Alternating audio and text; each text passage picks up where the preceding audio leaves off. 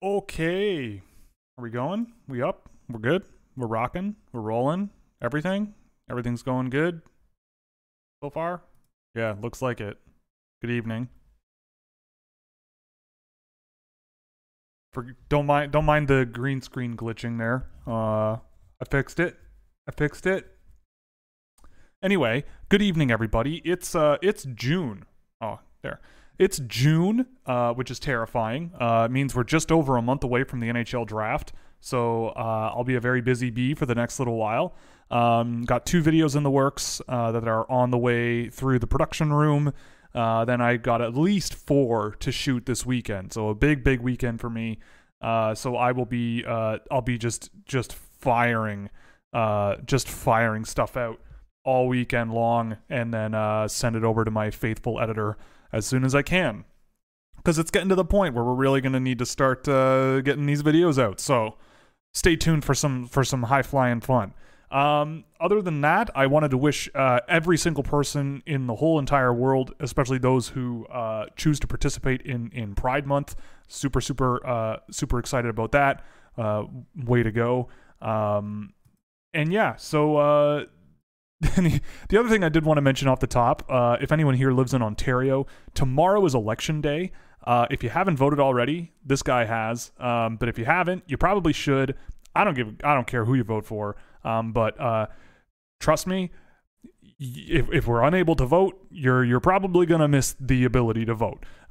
It's a small thing you can do, but it's also a very big thing you can do, and I would urge you all to do so, regardless of who you choose to support. But anyway, let's get down to the questions of the evening. I feel like that's about good time to do so. I will also mention that next Thursday, the McKeen's video team will be on the show. We meant to do this week, but I had to reschedule at the last minute, so we pushed it to next week, and we should all be there, and it'll be a good time.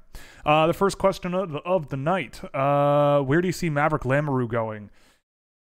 I'd say as high as the late first, but no later than the end of the second round, I would think. I think teams will be enamored with the potential, his skating and his shot quality, and will go, yeah, what if it works out with him? And I would have time for that argument, but I'm not super happy to draft that guy super high. Every time I've watched him this year, I go, okay, yes, if you just sort of throw all current evaluation out the window, he could be a thing. Sure, he could be a thing. You know, he's 6'8". He could be a thing, but I'm not betting on it. Will at a very nice subscriber count right now. Don't think I haven't noticed. But I think it's already surpassed the really nice one. But I think someday soon we'll cross into the next decimal point, which is fun, I guess. It's been a long time since I've seen a new number pop up on there. I guess it usually only happens around draft season, but that's whatever. I have no clue if my earlier comment disappeared. It looks like it did. How am I doing? How's life? Thoughts on Dominic Ramon? I think he looks decent. So I've seen Ramon a little bit just recently in the last couple of weeks. I'm going to need to look at more. I can't really give you a detailed look. I only was able to see him for a very brief period of time, but I thought he was neat. I feel like he's got enough pace and speed to get drafted and enough skill. How am I doing? Things are very busy. Part of the reason I've got 4 videos to shoot this weekend is because I'm in a wedding later this month, and then I'm also in Montreal for the Grand Prix, so I just have to fire everything out as fast as I can over the weeks upcoming into the draft. And then I go to Montreal. I'll be there for the week of the draft, all week, and then maybe I'll have some time to like put some videos out last minute before the draft, but it's going to be a busy couple of weeks, so it's a little intense, but such is life. And then once the draft is over, I'm going to do the recap videos like I used to. This year is not what it was last year for me. So I think I'm going to do it and just get those out of the way, because I think people liked them, and breaking it down into individual teams makes it also good for the channel.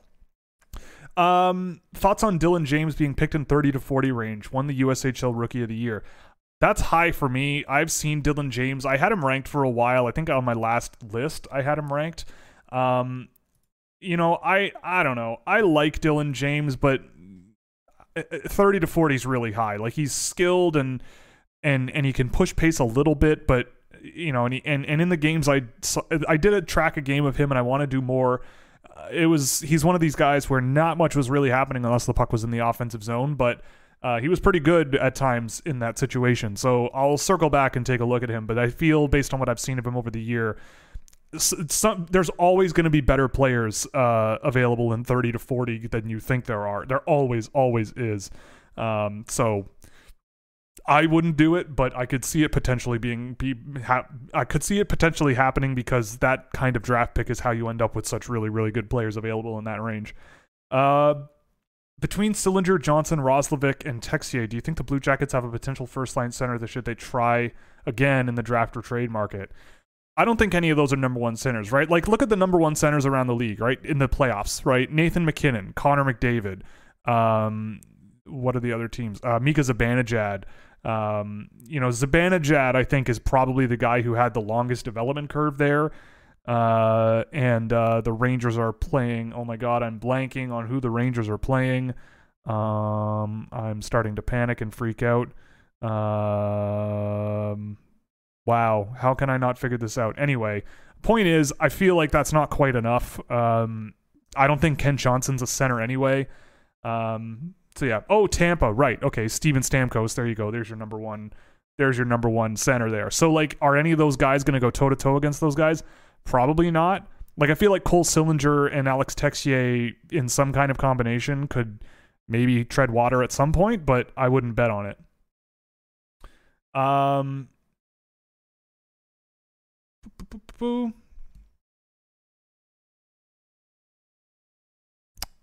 Yeah, so sorry, my brain skipped a beat there. Yeah, so I think that that's probably the guy that you're gonna that you're probably gonna need a little bit more than that to go toe to toe against the best in the league. But who knows what that means? There's probably someone available in the trade market you could pick up.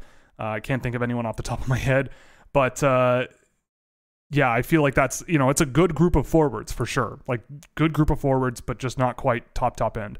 Why does Minnesota get a second-round pick as compensation for not signing a 2018 first-round pick, rewarding poor drafting?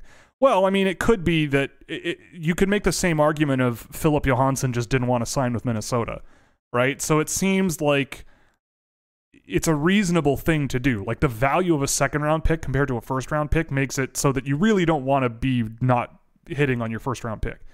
Johansson was a head-scratcher at the time, for sure.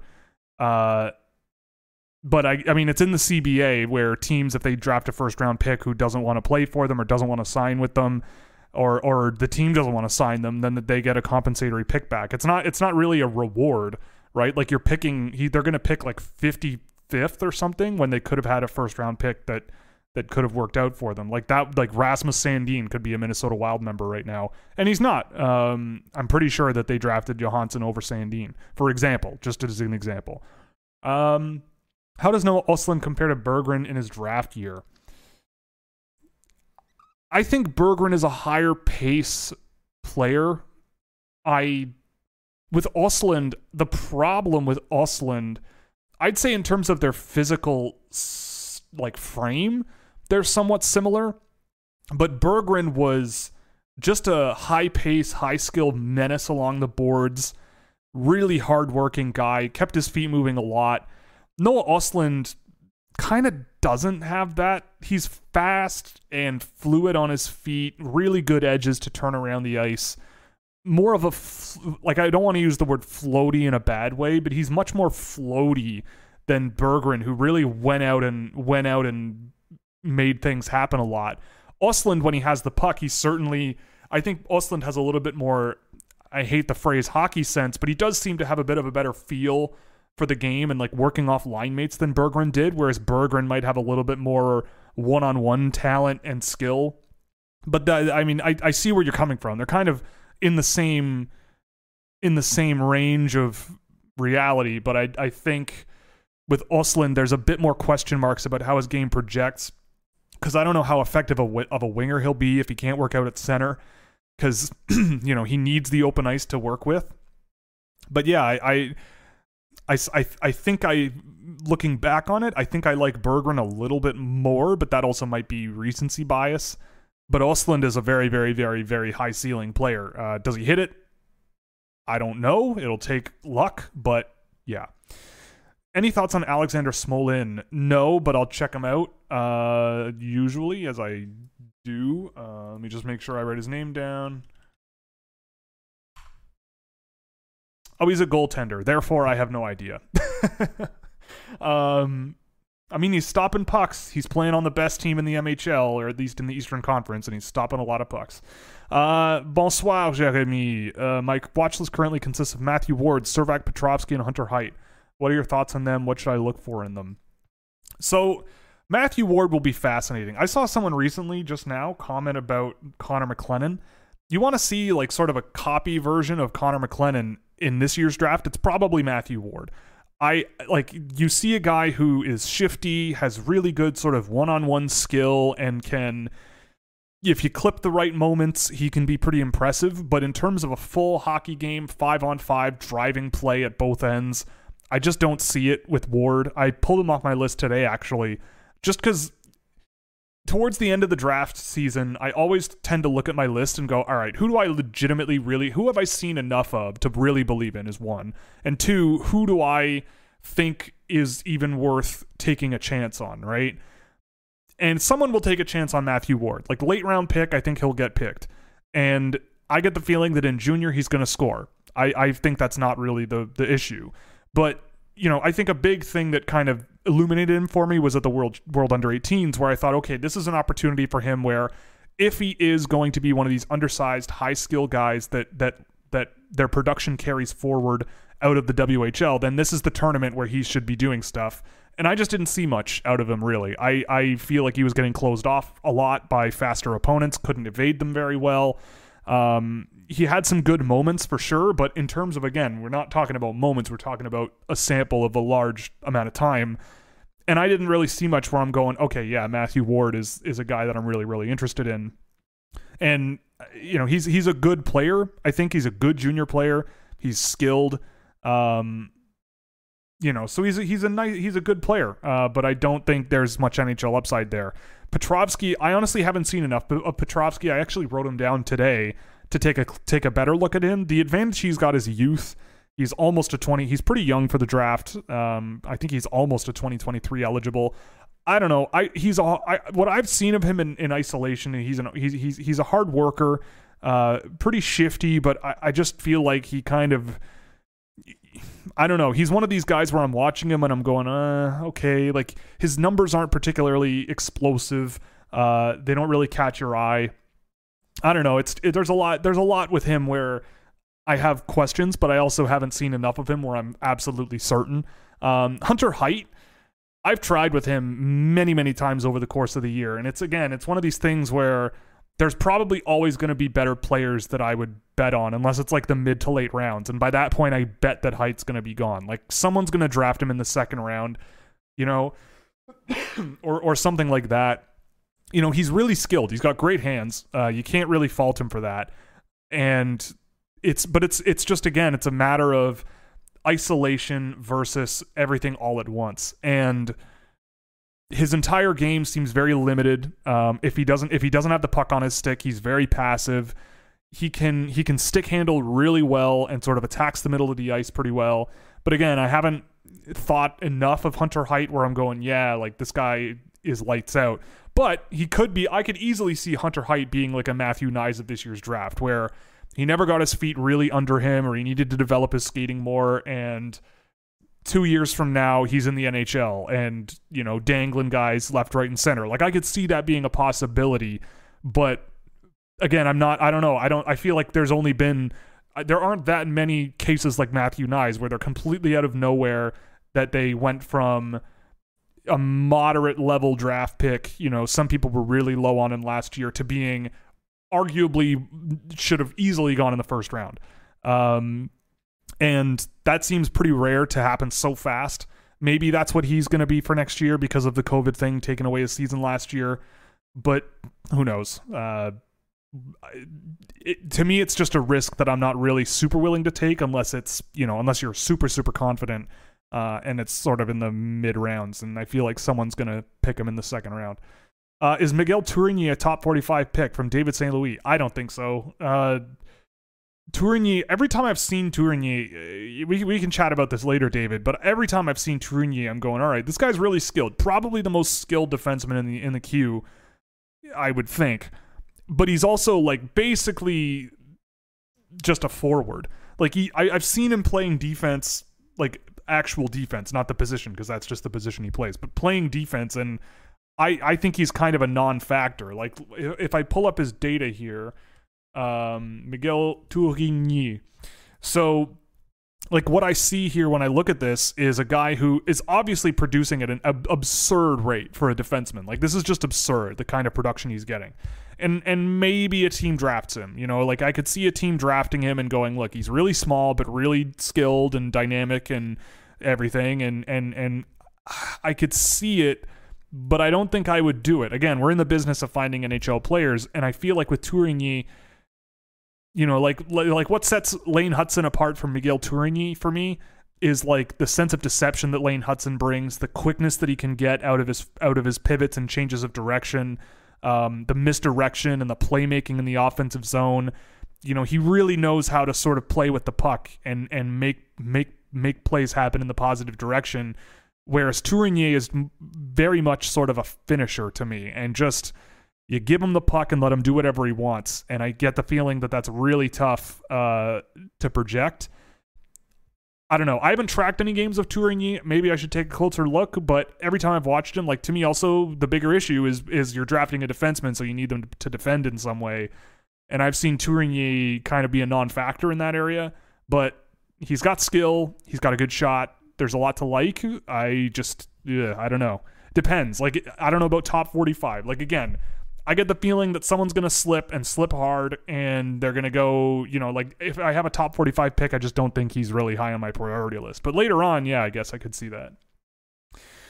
The Sabres are in a good position. But also, I will say this. If Miguel Tourigny gets drafted, and that means to me that Yuri Tiacek should be drafted, because I tracked another game of that guy, and he's still great. I still will stand by my Tiacek assessment.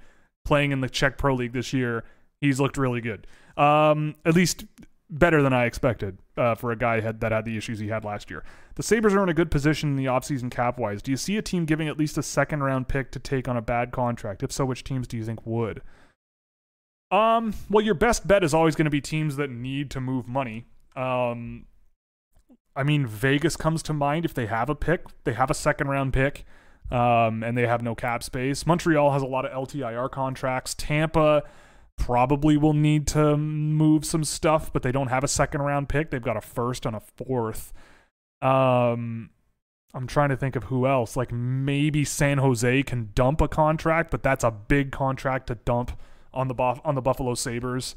I mean, Vegas would be my first target. You know, maybe Boston, but yeah, especially because they've got the last year of David Pastrnak coming up. But they also have a lot of money coming off the books next season, so maybe they can just make it work. But that's assuming that they don't bring back a guy like Patrice Bergeron if he doesn't want to come back or anything. I mean, those kinds of deals are always kind of out there. I mean, Toronto's given up first-round picks in the past to take on dead cap, so who knows? It's not impossible. It's certainly possible. You mentioned on Locked On Canadians that there's only one player that you don't have that you don't have ranked that other people are relatively high on. Who was that player? That was Lamoureux. I don't have Lamoureux ranked, and on average, he's ranked to be about a mid-second round pick. But I think that's the biggest one that's like a lot of people have him ranked, and I just don't.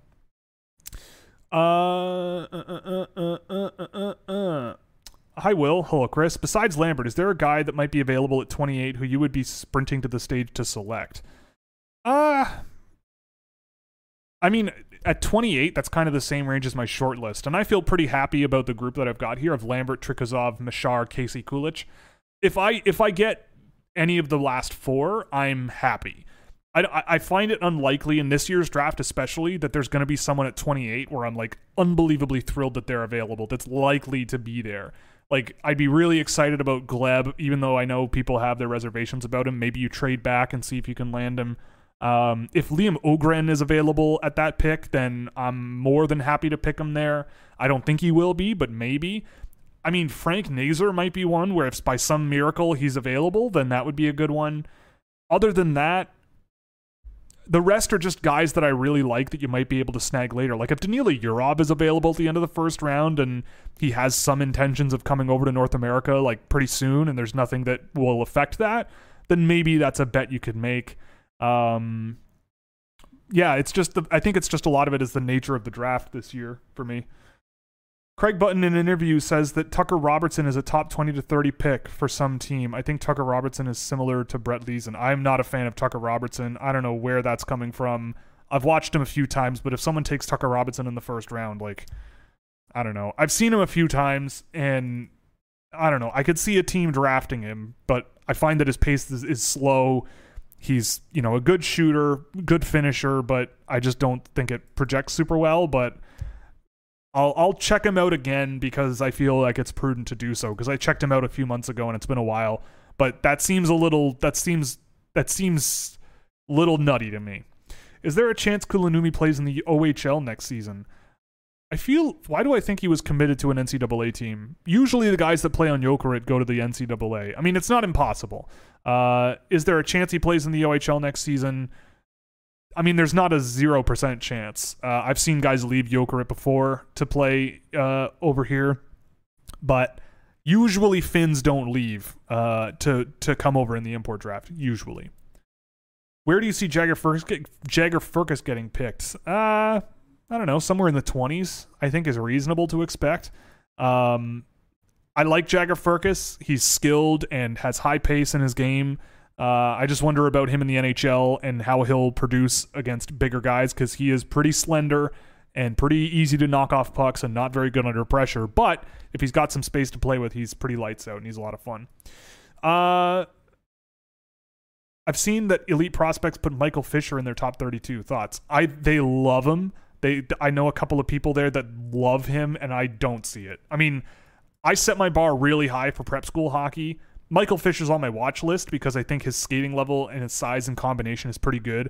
But I've watched a couple of games of his, the ones that I can find online, and if he's not rushing the pucks up the ice himself and he relies on his passing, it's at the prep school level not particularly good.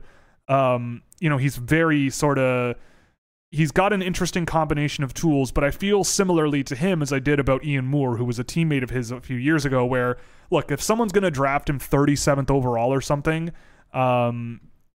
then go ahead for sure, but I'm going to guarantee that there's going to be players that I like way more available elsewhere. I mean, I don't know. I got to go back and watch Michael Fisher, but I watched a couple of games of his where he played like 40 minutes a night, and maybe not 40, but it was definitely at least 30. And I don't know. He's got the foot speed and he's got the sort of puck carrying confidence, but it's so hard to project that beyond prep school. Like when I looked at Scott Morrow last year, I saw a guy who was passing pucks all over the ice. He was carrying pucks. He was deceiving guys. He was creating offensively without having to really crash to below the goal line area or into the middle of the ice himself. He could do that, but he could also stick to the blue line and manipulate and move pucks around. There was just such a diverse skill set going on there that I just really, really like. Wanted to know your thoughts on Dylan Cousins. He played pretty good in the World Championships. Do you see him taking the next step next year? I would not use the World Championships as a barometer for the direction of a player. I mean, a lot of players go to the World Championships and play really, really well. And the NHL, again, it just goes back. Like, you think the NHL is hard, it's harder. Like, it's not the World Championships. The World Championships, the Austrian team is full of guys that play pro hockey in Austria. And when I look at draft eligibles in Austria, like, the ones that play like in the Alps Hockey League and have a point per game are not guys like Luca Auer. Like, I wouldn't pick him. It's just not the same level of play. So, I mean, he played well. I saw a bit of the World Championship since last week. He played pretty well, but I don't know. I don't think it's any sort of barometer of a future breakout. Like, if there was a time he was playing NHL hockey, a month ago, if he left the NHL and played at the World Junior or at the World Championships and took a step in that month by going to a different tournament, I don't think that makes a whole lot of sense. If anything, the summer coming now for him and the training that he'll do will do a lot more to make him better next year than playing well at the World Championships, in my view. Lambert down 2 spots. Oh, that's a typo. Let me fix that. I meant to that should be 1. That should be a 1. He went down 1 spot. Still in the same tier, but I put Cooley ahead of him. What happened to him? I mean, I don't... it's not that big of a deal. With Logan Cooley, I see a more dynamic and predictable in a sense of like where he projects. I see a more predictable player there than Brad Lambert. Brad Lambert is a wild card. I love the kid. I really, really want him to work out. The game I watched, he was very ineffective, but wasn't not effective either. It was it's very strange watching him play hockey in Finland. They did the whole 5-wide breakout thing again a couple of times in that game. They're not using him that much as an actual transition option. Like you'll have to wait for the report. I think I'm going to be shooting it this weekend actually. And you gotta like the basically across the board, the way that his data just plummeted after leaving Jyväskylä is just bizarre. Like he was involved in like 40+% of his offensive transitions or of his team's offensive transitions in Jyväskylä as like a key cog to get pucks up the ice, and passing like 80% efficiency and like 80% efficiency transitioning pucks, and just a monster in that area of the game. Went to Jyväskylä or went to Pelicans. He could be anyone else. He could be literally anybody else in the draft. Inactive, not being utilized very well. But when he does get the puck on his stick, the same sort of efficiency levels are still there. But I don't know. And like some people are saying, oh, his hockey sense is hockey sense is hockey sense. And I think that area of the game has gotten a lot better for him. But I do wonder about a few different areas of his game where it comes from, where I think he needs to get stronger. He seems to hit the deck a lot in terms of literally just falling down and falling off balance, and just he puts in the work, but he's not quite there yet. But that doesn't mean that he's not good. Like I still think that he's a top end guy in this year's draft, and I'd be more than happy to have him. But with a guy like it's him and Cooley, I think, that are kind of 1 and 2 in that sense. And look, Cooley's gonna go first. He's gonna go before him, and I can see why. I still look at Lambert and I go, probably Lambert, if he's a guy that falls as far as he might, yeah, like take the plunge and trust in the talent and get him the hell out of Finland, because I don't think it's working for him over there anymore. I don't know. I wish I had a better analysis, but it just kind of came down. It was my 7th game of watching him. It just kind of came down to like it just came down to, when push comes to shove, whose name am I calling first in reality? And I think the answer is Logan Cooley, just because of the dynamic, creative vision and offensive play that I've seen out of him on smaller ice. Even though he doesn't quite have the speed and skill combo that Lambert has, he gets the job done significantly better than Lambert. How much of it is Lambert's fault? I think it's not as much as people would say. But I do think that he does factor into it a little bit. I don't know. You might be able to get both, so that's nice. What do you think of the team making an offer sheet of 1 times $4 million for Sandin that would only cost a second, and the Leafs probably couldn't match? The Leafs match that and deal with the problems later.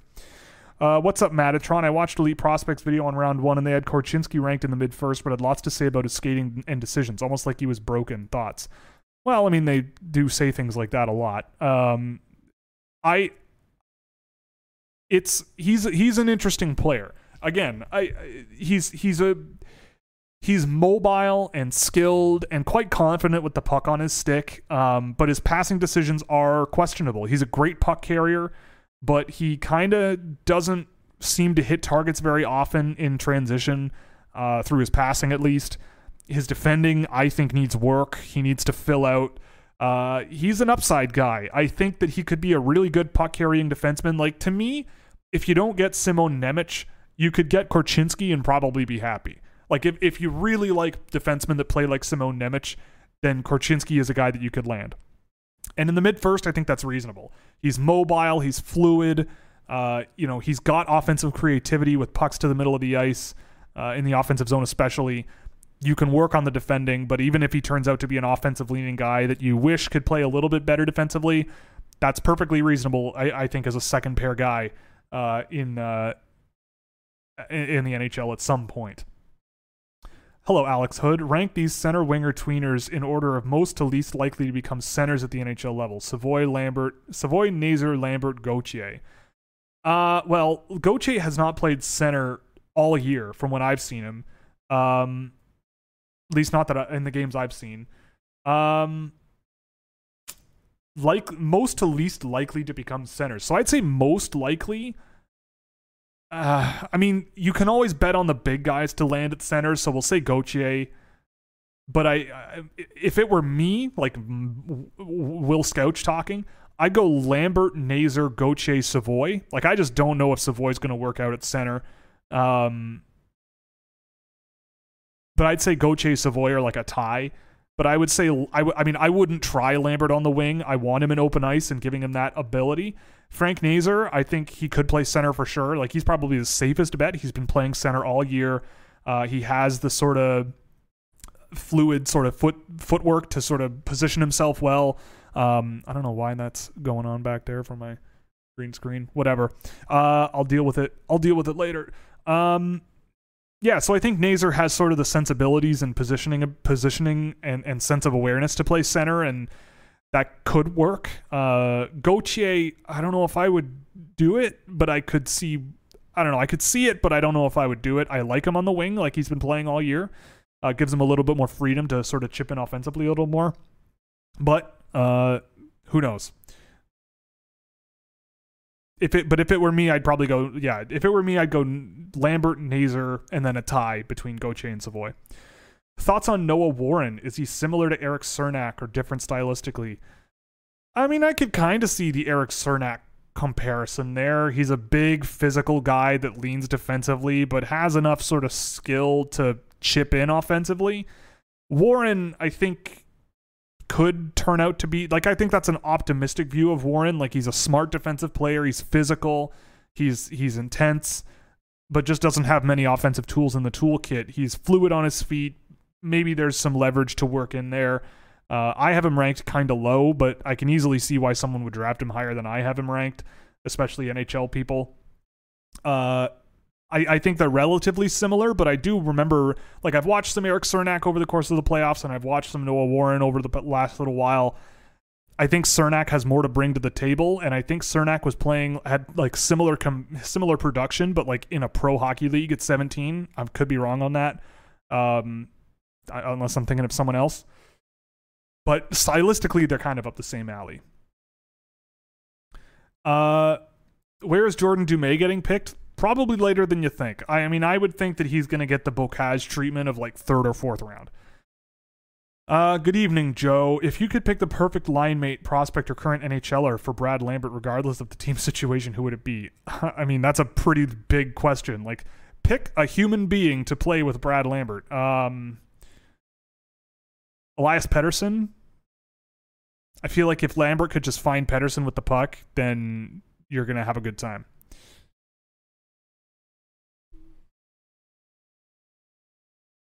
Oh, that works. There we go. Just move the green screen. Noah Fletcher. Have you watched any of Garrett Brown in the USHL? Noticed he's Curtis Brown's son and could be a fun pickup for the Sharks in later rounds. I've seen him a little bit here and there. I've tracked a couple of games. I don't see much there. He's got good hands, and he's sort of confident with the puck, but again, he's one of these guys that's sort of part of the background noise in the draft. Will he get drafted? I could see it. Sure, you work with the hands first, and then you build around it. But that's, I don't know. Could he work? I can't say he can't, but I don't have him ranked, and I probably won't by the end of the year. Your thoughts on Nazar going to Ottawa? Would look good on a line with Stützle and, I don't know, Hengis Crookshank. Yeah, true. I like Frank Nazar in Ottawa. I think that's a perfectly reasonable pick at 7. Like, if that's what happens, then I think Ottawa fans should be excited. He's what they kind of like. He's physical. He's skilled. He's resilient. And he gets his chances, man. The guy can get to scoring areas. He gets his chances. He's got some decent speed in a straight line as well. Yeah, I like Frank Nazar. I did a game of him today, and he looked pretty good. It was a semifinal against the Czech Republic, and he was pretty darn good. Thoughts on the Devils' future? The Devils' future, well, got to pray every day and keep the devil away. But seriously, also on Alex Holtz, I mean, the Devils in their future, I mean, I think they're looking pretty good. I think that Jack Hughes every year just seems to get better. Nico Hischier is still Nico Hischier. Alex Holtz, I think, is learning the lessons he needs to learn. He seemed to get better over the course of the year. I think they're doing just fine. You spent a lot of money on Dougie Hamilton, and we'll see how that goes. But they're on the ups. I mean, this is kind of the beginning of where I'm going. All right, like now's the time where you really start pushing for the playoffs. Like you've got to at least, that's the expectation. Is like at some point you got to go, okay, when are we going to start turning the corner here? So yeah, cautiously optimistic. What's the ticket price for the draft? I have no idea. Saw the national championship game between Brooks and Pickering. Do you see anything in Zach Bookman or Fink? I don't know who Fink is, but I mean with Zach Bookman, I've seen him here and there. I don't know. I don't see it. There's a couple of guys on Brooks that I think I would keep an eye on in college and see if maybe they want to be free agent signings at some point. Guys like Ryan McAllister stick out to me. Bookman, I mean, I don't know. I could see Bookman getting a late round flyer, but again, I feel like there's going to be better players that are always going to be available that I would rather have over Bookman. Thoughts on Mitchell Miller winning the MVP of the USHL? It's bullshit, but I'm not.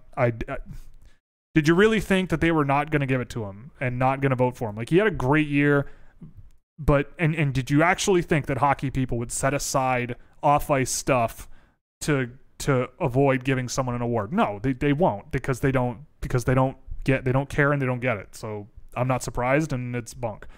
It looks like Arbor Jakaj is doing pretty good in Hamilton. What do you think he is in the NHL? Do you think he actually plays? I don't know. I've seen Jack-I, however you pronounce his name, I can't remember. I've seen him here and there, and he has been good in Edmonton, but also keep in mind, like, Edmonton is a wagon of a team. Like, they are going for it. They're going for it. And that's going to make other players look really good. And he's been fine. He's a good defensive player, but I don't know. I see, if anything in the NHL, I could see his role being very limited, I guess. Most exciting Swede, probably Östlund. Like, in terms of most exciting, I'd go Östlund. Yeah, Östlund, easy. Thoughts on Fraser Minton? Meh. Again, part of the background noise. Like, he's like I like Semenov a little better. I think Semenov brings better pace to his game, and I think he brings, if he fills out a little more, his natural tendency to be more physically active could help him. Minton, I feel like, just doesn't have the same amount of pace or foot speed or agility. A good tertiary player at the junior level to play with good players, for sure. He makes room for other players, can make smart little plays here and there. I just don't see a ton of upside in Fraser Minton personally. But, late round swing, sure. If someone really, really wants him and he's there, whatever. How do you feel about Isaac Howard? I want to like Isaac Howard really bad. I want him to be a thing. Certainly one of the more skilled and confident offensive creators that I've tracked this year. I can show you his data too, because it's pretty good. If my keyboard would work. There we go. His name is Isaac. So, I mean, yeah. So Isaac Howard is a very interesting player. There's a lot of really, really good things going on here. He's among the leaders in dangerous pass attempts and dangerous shot attempts in combination. Top 5 in that area of the game. Pretty good with his shot assists as well. High volume transition guy, really effective as well. High volume of involvement, over almost 40%. He's all out offense. Like, his defensive game, I think, is, you're drafting him to be a scorer. That's basically what you're drafting him for. He kind of reminds me a little bit of like Dawson Mercer a couple of years ago, where there's a lot of dual threat offense, good finishing ability, good skill. You just wonder how much he's going to put it together. But if he does and sort of brings it at both ends, as well as he can bring it when he's got the puck, then there could be something there. He's exciting. He's shifty. He kind of also might need to learn how to push and pull the game a little bit better than he does. He's kind of all out, balls to the wall, go, go, go mode all the time. But I think you can work on that. But in terms of offensive output and transitioning pucks up the ice, he does it better than a lot of guys in this year's draft, and I think you can bank on that. Thoughts on the Avs versus Oilers series? Look, the NHL's priority should be to up scoring, which they have done. This is why people complained about the NHL playoffs before. Like, I've never understood why people in hockey love 2-1 games. Like, part of the reason people make fun of football or soccer around the world is because nobody scores. Nobody does the exciting part, right? Whereas in hockey, it seems like they want nobody to do the exciting part. But when the exciting part happens, it's really exciting. And that game last night was absolutely bananas on many different levels. It's crazy to me that since the last time I streamed, I feel like the Calgary goal that was called back and the Edmonton goal, or the Avalanche goal that was not called back, probably, like, and again, this is the literal textbook definition of controversial.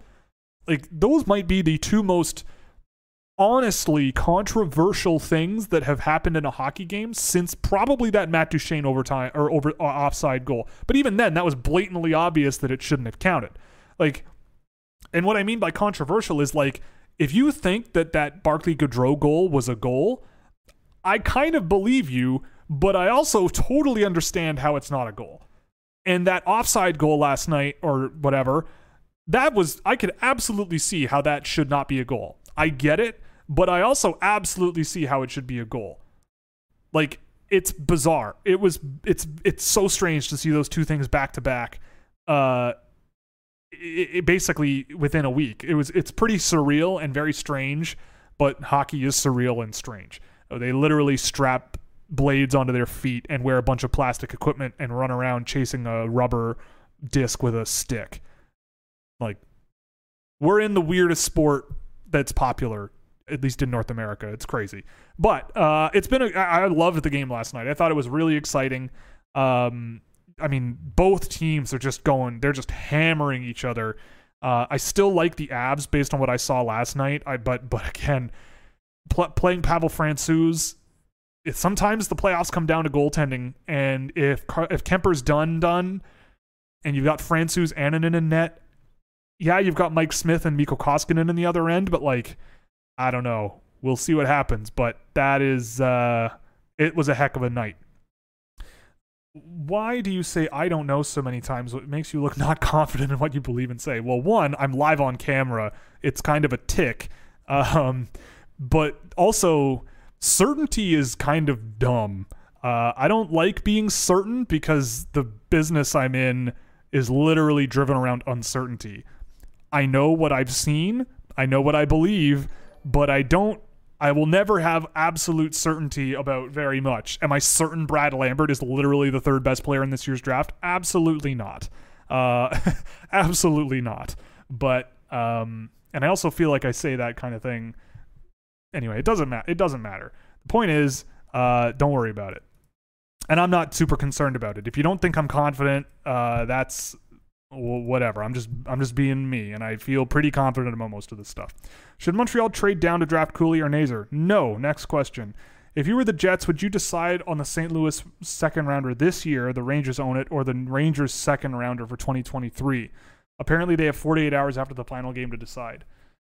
If you were the Jets, would you decide on St. Louis's second rounder this year or the Rangers second rounder next year? I probably would go with next year. Mostly because I think next year's draft might be a little deeper. And this year's draft, I mean, if you have a mid-late second rounder, you might be able to snag someone. But the difference in the late second round year to year, unless something really amazing happens, is relatively negligible.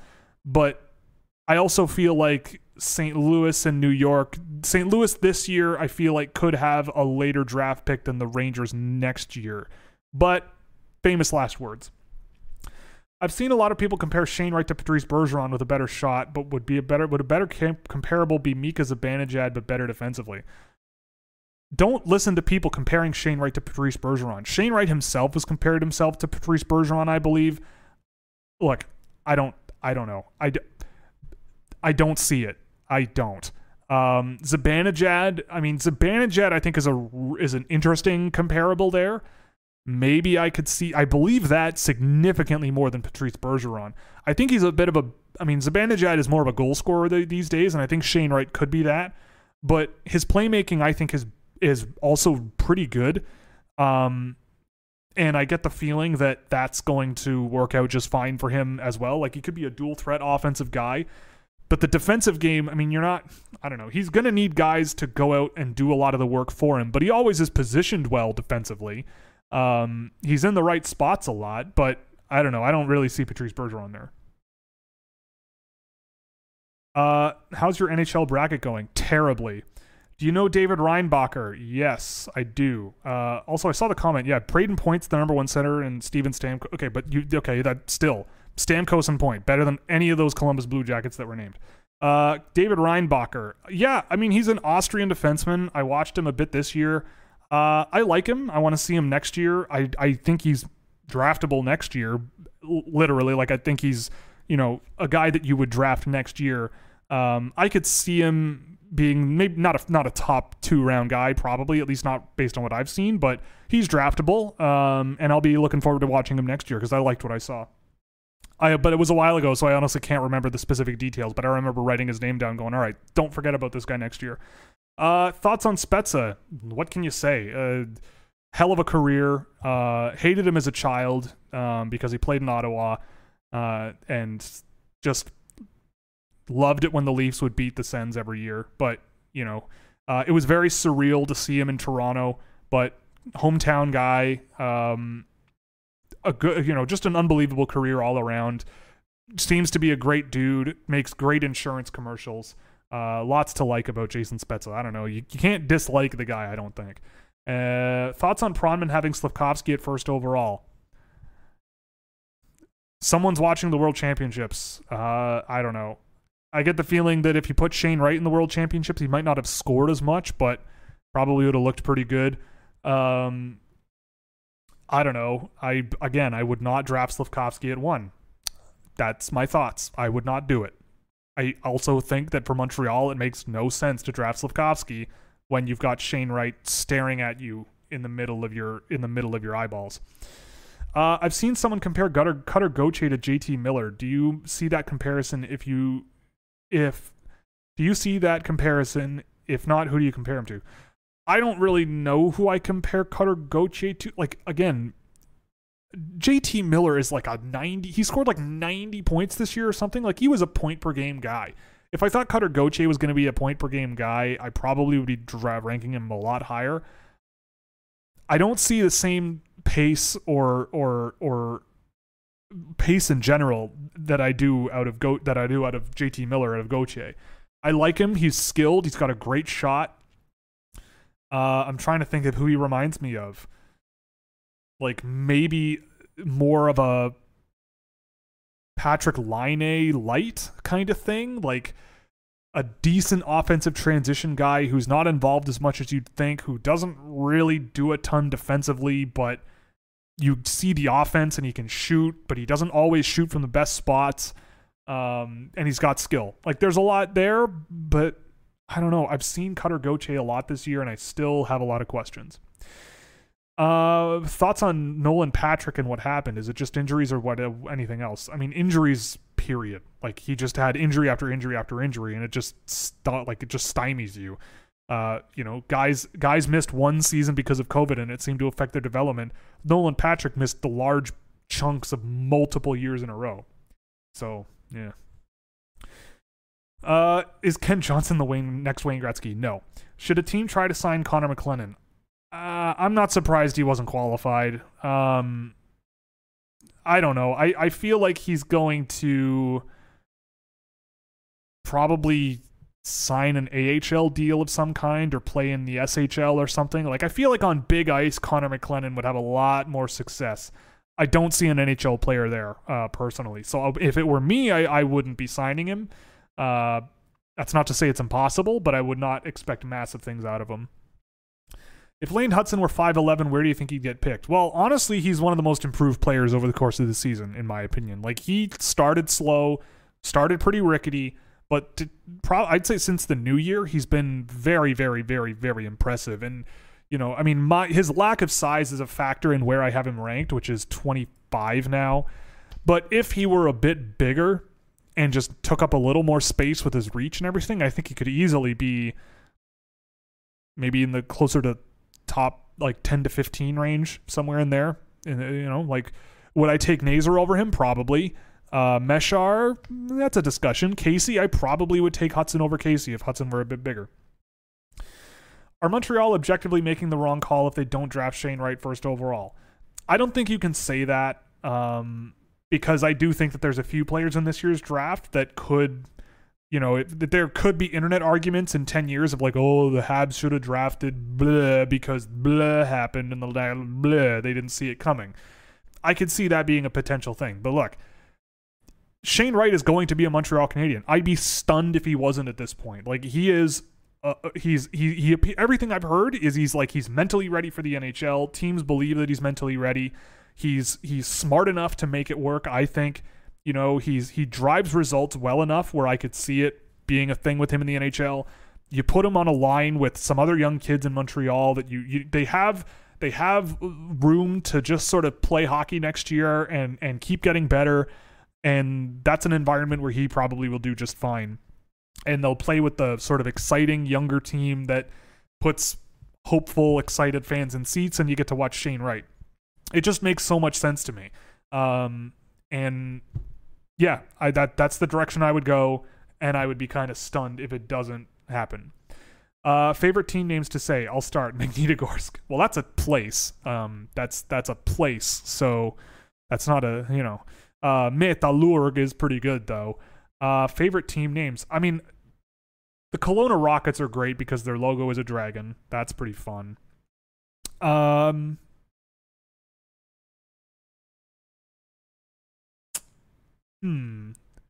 like that there's the Flin Flon Bombers. I think the Bombers still exist, but they're in Flin Flon. That's fun. Favorite team names. I'm trying to think of goofy European ones. I mean, Jokerit Helsinki is a lot of fun if you look at their logo. That's a good one. I mean, Lada Togliatti is also great because they're named after a car company that I think has a factory, their headquarters and factory in Togliatti. And I don't know if you know what a Lada is, but you should Google it and go on YouTube or something and look up some videos of Ladas because they are hilarious. Thoughts on Moldenauer? Where do you see him projecting and what type of player is he? So Moldenauer is kind of a smarter puck manager kind of guy.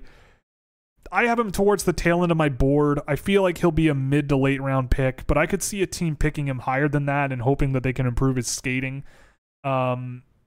You know, the big thing with him is just how smart he is and how good he is at reading the ice and moving pucks effectively. So there's a lot of interesting things with Moldenauer, but again, not the highest paced guy, not the best skater, not the most skilled, not the best defensive guy either, but a rock solid guy. Could see him being on a third line in a more offensive role or something down the road. Do you see Logan Morrison being a pick? 100-point season with Hamilton as a D+2. I wouldn't draft him. I would, if it were Logan Morrison, I wouldn't draft him and give him a tryout after the season's over, after the draft is over. He was playing on an absolutely bananas team. He scored a lot of points for sure. But I've watched Logan Morrison quite a bit over the years, and I don't know. I don't. Again, like a 19-year-old in junior hockey on the best team in the OHL or one of the best teams in the OHL that got better. To me, that, you know, there's a lot of guys that sort of have done that in the past that, you know, you could draft them. Sure, you could.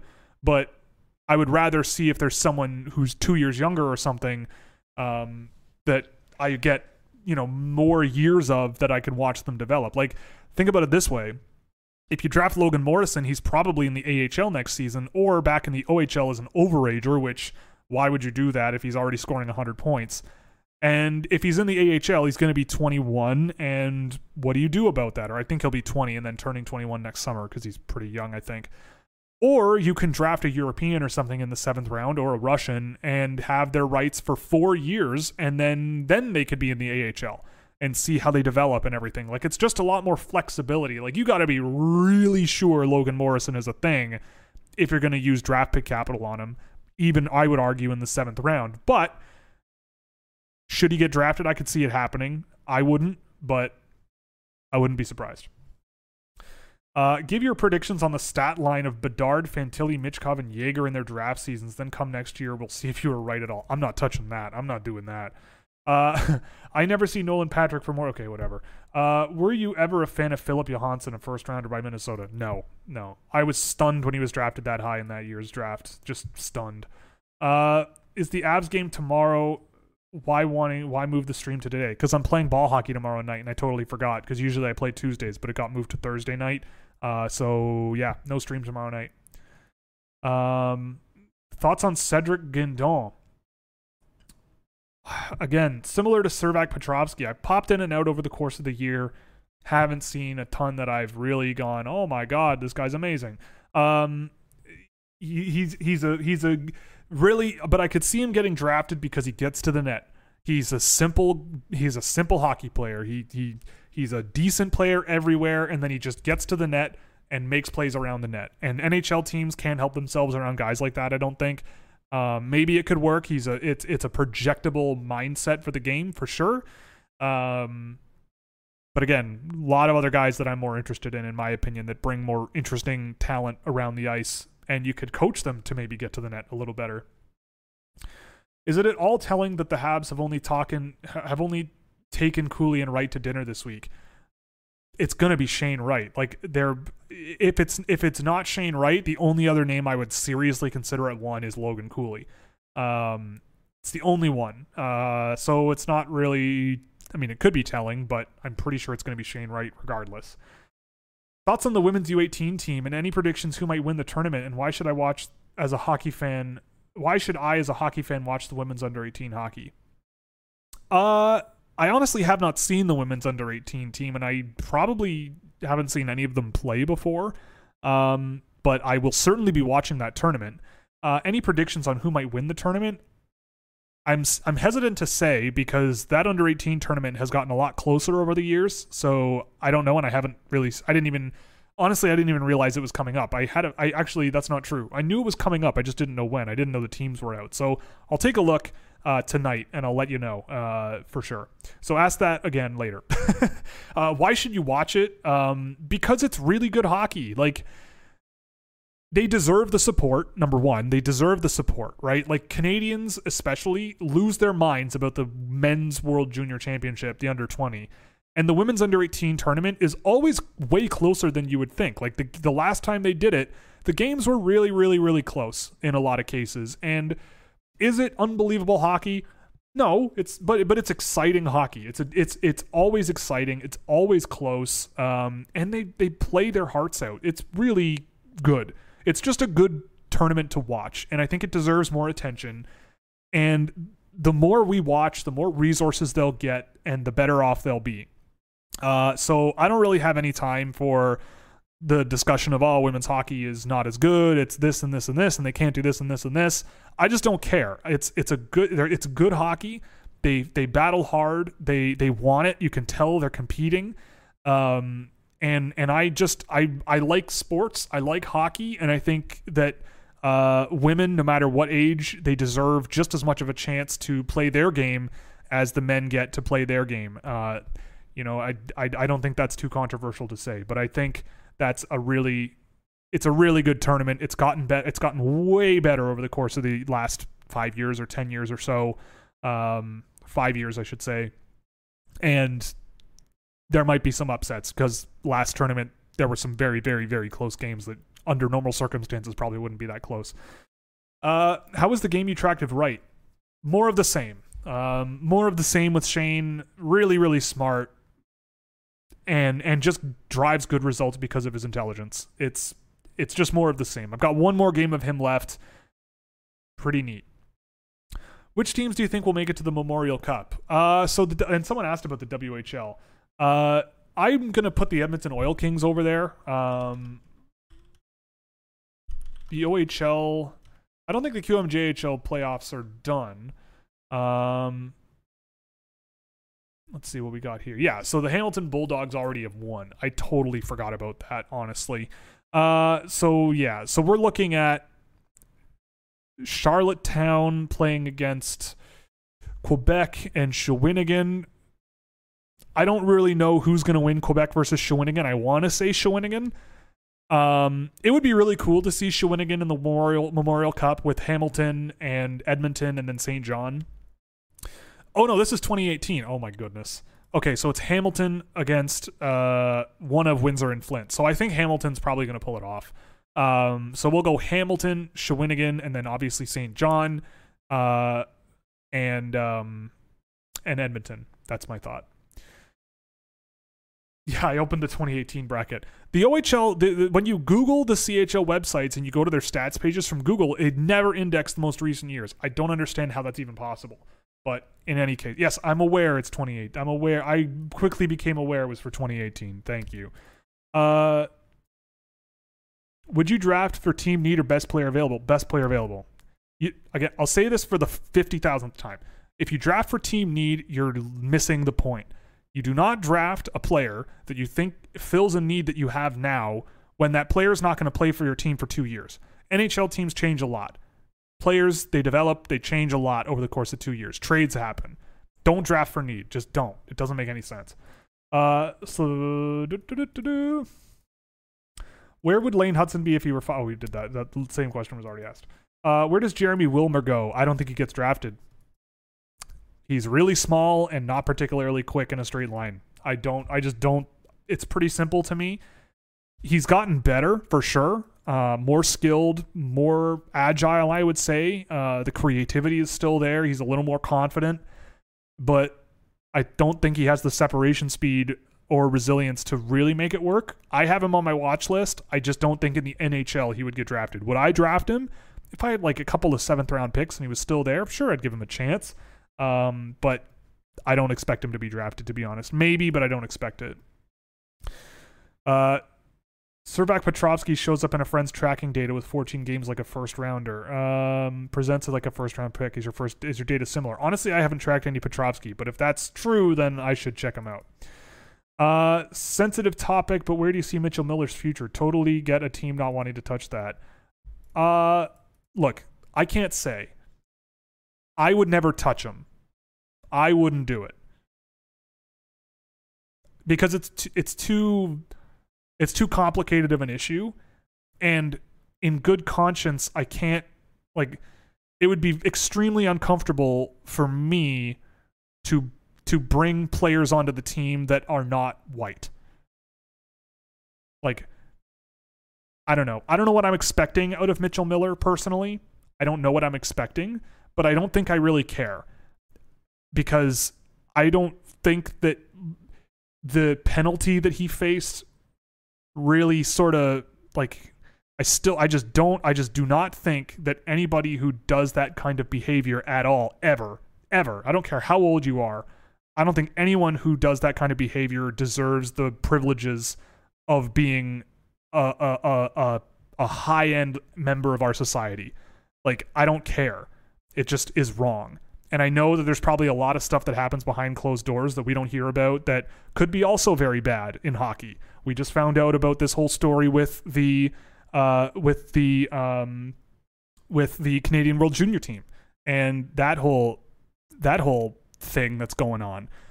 Like, there might be NHL players floating around out there that have this looming over their heads.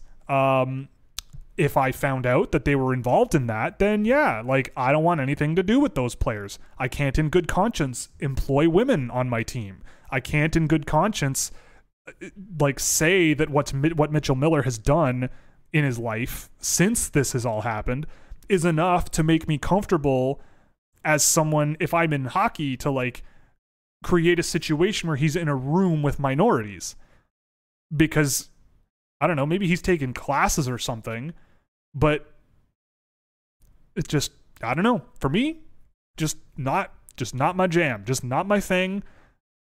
Especially with enough, we have enough insane, crazy horribleness going on that I think it would be nice once in a while to go, let's set aside the basic thing we're trying to chase and like go for decency and like making people happier as opposed to more uncomfortable and weirded out, which I don't know. Yeah. Could I see, will an NHL team draft him? I think so. I think an NHL team's going to pick him. I would not be surprised to see an NHL team draft him. They'll get the bad press.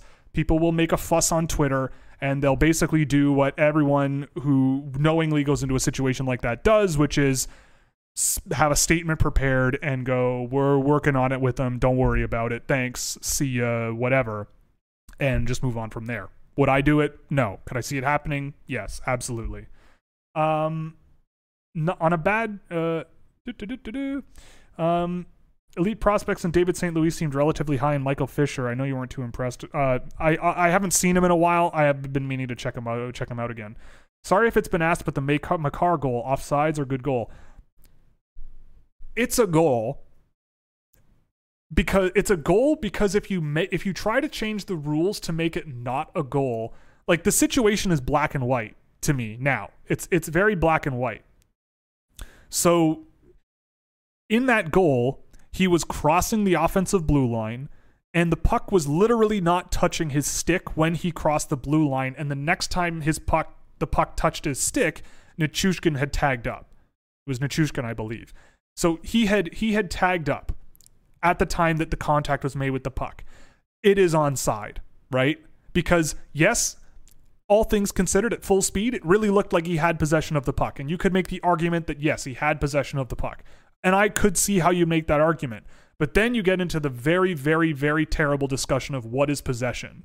You end up with longer video reviews down the line of, did this player actually have possession? Like, what does that mean? What does it mean when a player has possession of the puck? It's a lot easier to say if the puck is touching their stick as they cross the blue line and someone is in the offensive zone, it is offside. Because technically, the way I kind of made sense of it was he very easily could have been passing the puck across that blue line to Nichushkin, and if he touched it, it would have been offside. That puck hadn't been touched yet, but until that puck gets touched, the play's not blown dead. We're good. So in the same situation, it would almost be like Makar is passing the puck to Nichushkin, Nichushkin tags up and then receives the puck. That's not offside. So it's the same kind of mechanical situation. It's not literally the exact same thing, but in terms of the rules, that's the same. So I get it. But that's one of those cases where I look at it and I'm going, he had possession of the puck. Like, he was skating with the puck under his possession, and there was no threats to that possession around him. But then you get into the situation of, yeah, but then what does that mean? And I hate when that happens. Like, that's when people really start screaming. Like, at least last night, everybody sort of hit the ground and was like, this is technically a good goal. Like, this technically counts. Everybody needs to calm down. This technically counts. Because at least then you could point at the sort of black and white, this is the rule, this is the situation, and it's a good goal. So that's kind of my vibe on it. I don't know. I don't really have a problem with it. But it is legitimately very controversial. Very, very controversial. How weird is it to watch kids like Iginla's kids of NHL stars when you were younger? It's really, really weird. Trust me. It's also already happening. I feel like there's players, I'm trying to remember, like when I was like really little, their kids are now in the NHL. Like I don't know, but it is very, very weird. Thoughts on Jaden Perron from Chicago? I love Jaden Perron. I love him. McKean's Hockey just put out a thing for all their scouts and stuff to submit players that they think should be in the first round next year. I put Perron on there. I love him. He's dynamic and skilled and has all the tools I love. A little undersized, but that never has stopped me. I really, really like Jaden Perron as a player. Thoughts on Cole Knuble? Cole Knuble is basically Dylan Duke, but cloned. And I think a worse skater. Just a bulldog on skates. Gets to the dangerous areas. Really skilled. I like how smart he is. Just knows how to move pucks really well. Knows how to work within his limitations, but boy, he had a real cold streak there for a while this year. But he gets to the net. He gets his chances. I like his skill. I think he should be drafted. I really like Knuble. maybe later on in the draft, but I'm a fan. Which player this draft reminds you the most of William Eklund's style of play? It's a good question. Reminds me the most of Eklund. I mean, there aren't that many, honestly. Like, Noah Östlund is like a not as good version of William Eklund.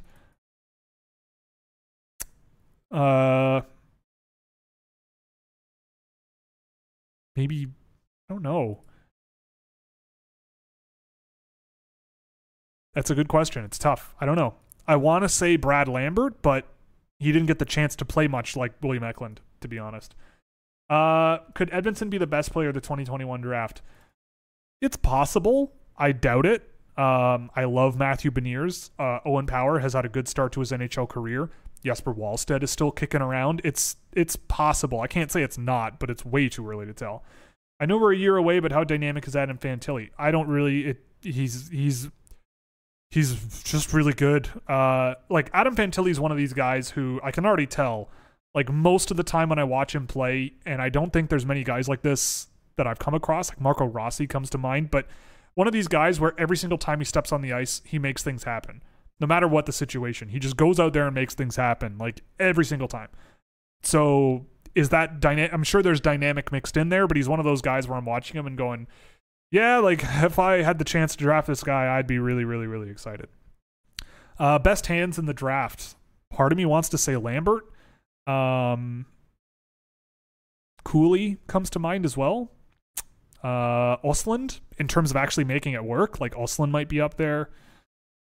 Jagger Firkus comes close, I'd say. Dark horse might be Christian Kyrou. Maybe. At 25th, who should be available in the NHL? What do you mean? At 25th, who should be available in the NHL? I don't know what that means.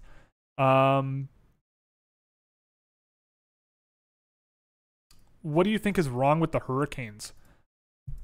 I don't know. I mean, I watched that series against the Rangers. Goaltending sunk them. Like, the goaltending matchup was blatantly off kilter.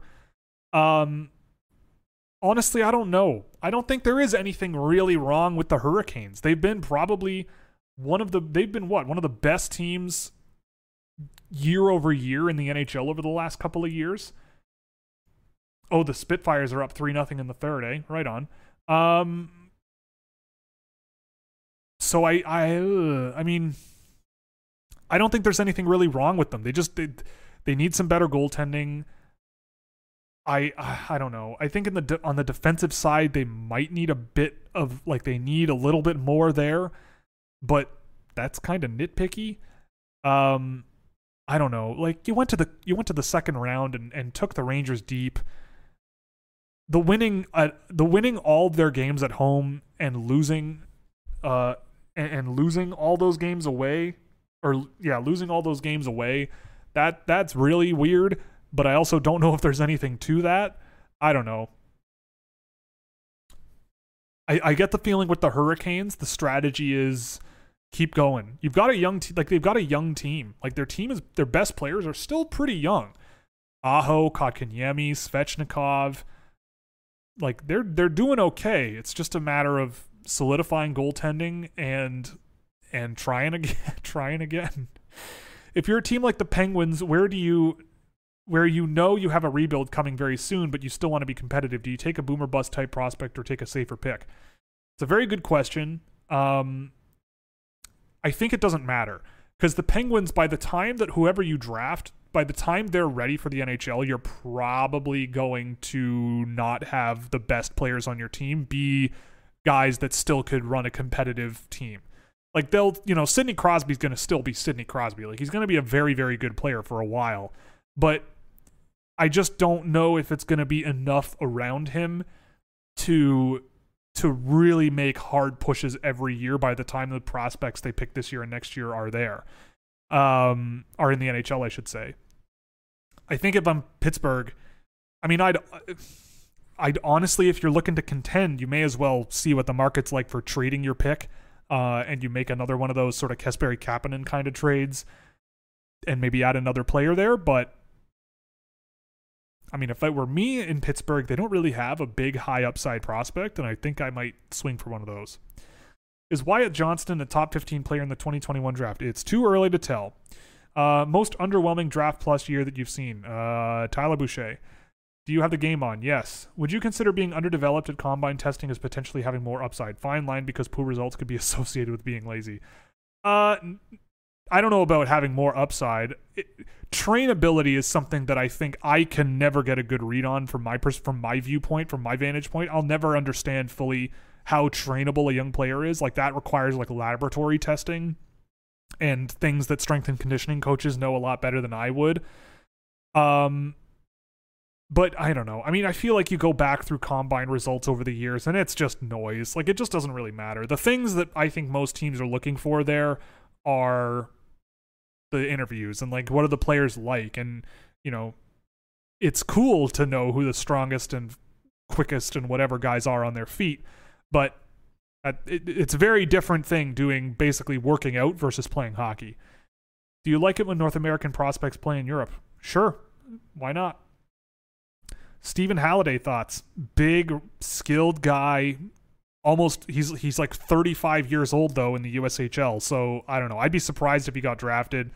Always thought that his game was a little slow, lacked a lot of pace. I could see him get drafted because he's big and has good hands, sure. But, again, might be one of those guys where I think there's more to like elsewhere. Buffalo Sabres have 9, 16, and 28. Who should I be watching in the run-up to the draft? I mean, I don't know. Take your pick of any of these names. Like, my third tier has just exploded from, like, 7th to 22nd or something. 7 to 27. Yeah, I've got 20 players in one tier. Like, in the first round. 21. So any of those, I would say, are guys that I would focus on if I'm a Buffalo Sabres fan. And in case people are listening, those players, if you're a Sabres fan, I would go Savoy, Trikazov, Kamel, Ugren, Nazar, Mashar, Casey, Korchinski, Gردinin, Osland, Lekaramaki, Yurov, Mintyukov, Kasper, Kulich, Howard, Goche, Geeky, Hudson, Furcus, Matejchuk. How do I order those guys? I don't know. That order is the general idea of how I would do it. But, no. What if Sean Day worked out? What got him the status? Big and can skate. That got him the status from what I remember from back in the day. What if he worked out? Well, then he'd be in the NHL. I could see him, I mean, based on his size and his range and his skating, maybe a second pair guy, but it was pretty clear pretty quickly that there was a longer way to go than I think people thought with Sean Day. What do you think of the Flyers not signing McLennan? Huge Flyers fan and was super high on him. Do you think his skating was really all it was? His skating was the problem. He was really skilled and really shifty. But I don't know. I'm not surprised the Flyers didn't sign him. He might have been an interesting AHL Flyer, but I don't think he had a whole lot of likelihood of hitting any kind of NHL upside. Like, I feel like he's going to be more successful playing overseas or in the AHL or something, and I don't know. I just feel like it wasn't enough all put together. William Whitelaw thoughts. I actually was watching him the other day. I like him. I think he's kind of benefiting from really, really talented line mates like teammates like Cole Iserman and there's one other one, Macklin Celebrini. But yeah, I mean, I look at Whitelaw and I like him. I'll keep my eye on him for next year for sure. I think he was on that list that I provided to McKean's for first round next year. Going off a reportedly popular question among combine interviews, which animals would you say describe Savoy and Geeky's games respectively?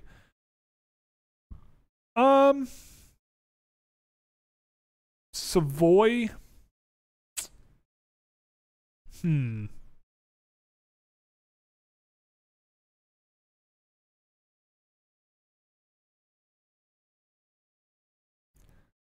I think Savoy is like, I don't know the specific dog breed, but like one of those small but agile dog breeds that you can still pretty quickly catch up to. Like the dogs that can run around like and dodge things really quickly, but you can just sort of run and catch up to them. That's Matthew Savoy. I can't think of like smaller dogs that are agile. Geeky is more of a big, strong, and kind of slow. Maybe a moose. Like, moose can run. They can go fast. Moose can go fast. Geeky's game, and Geeky doesn't really go fast. Bears, they can go pretty fast. And he's not like as mean as a bear.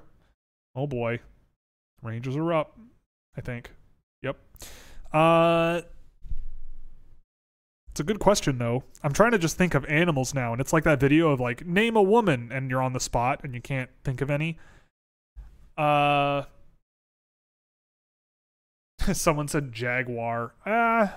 Nah. Not sure. It's a good question though.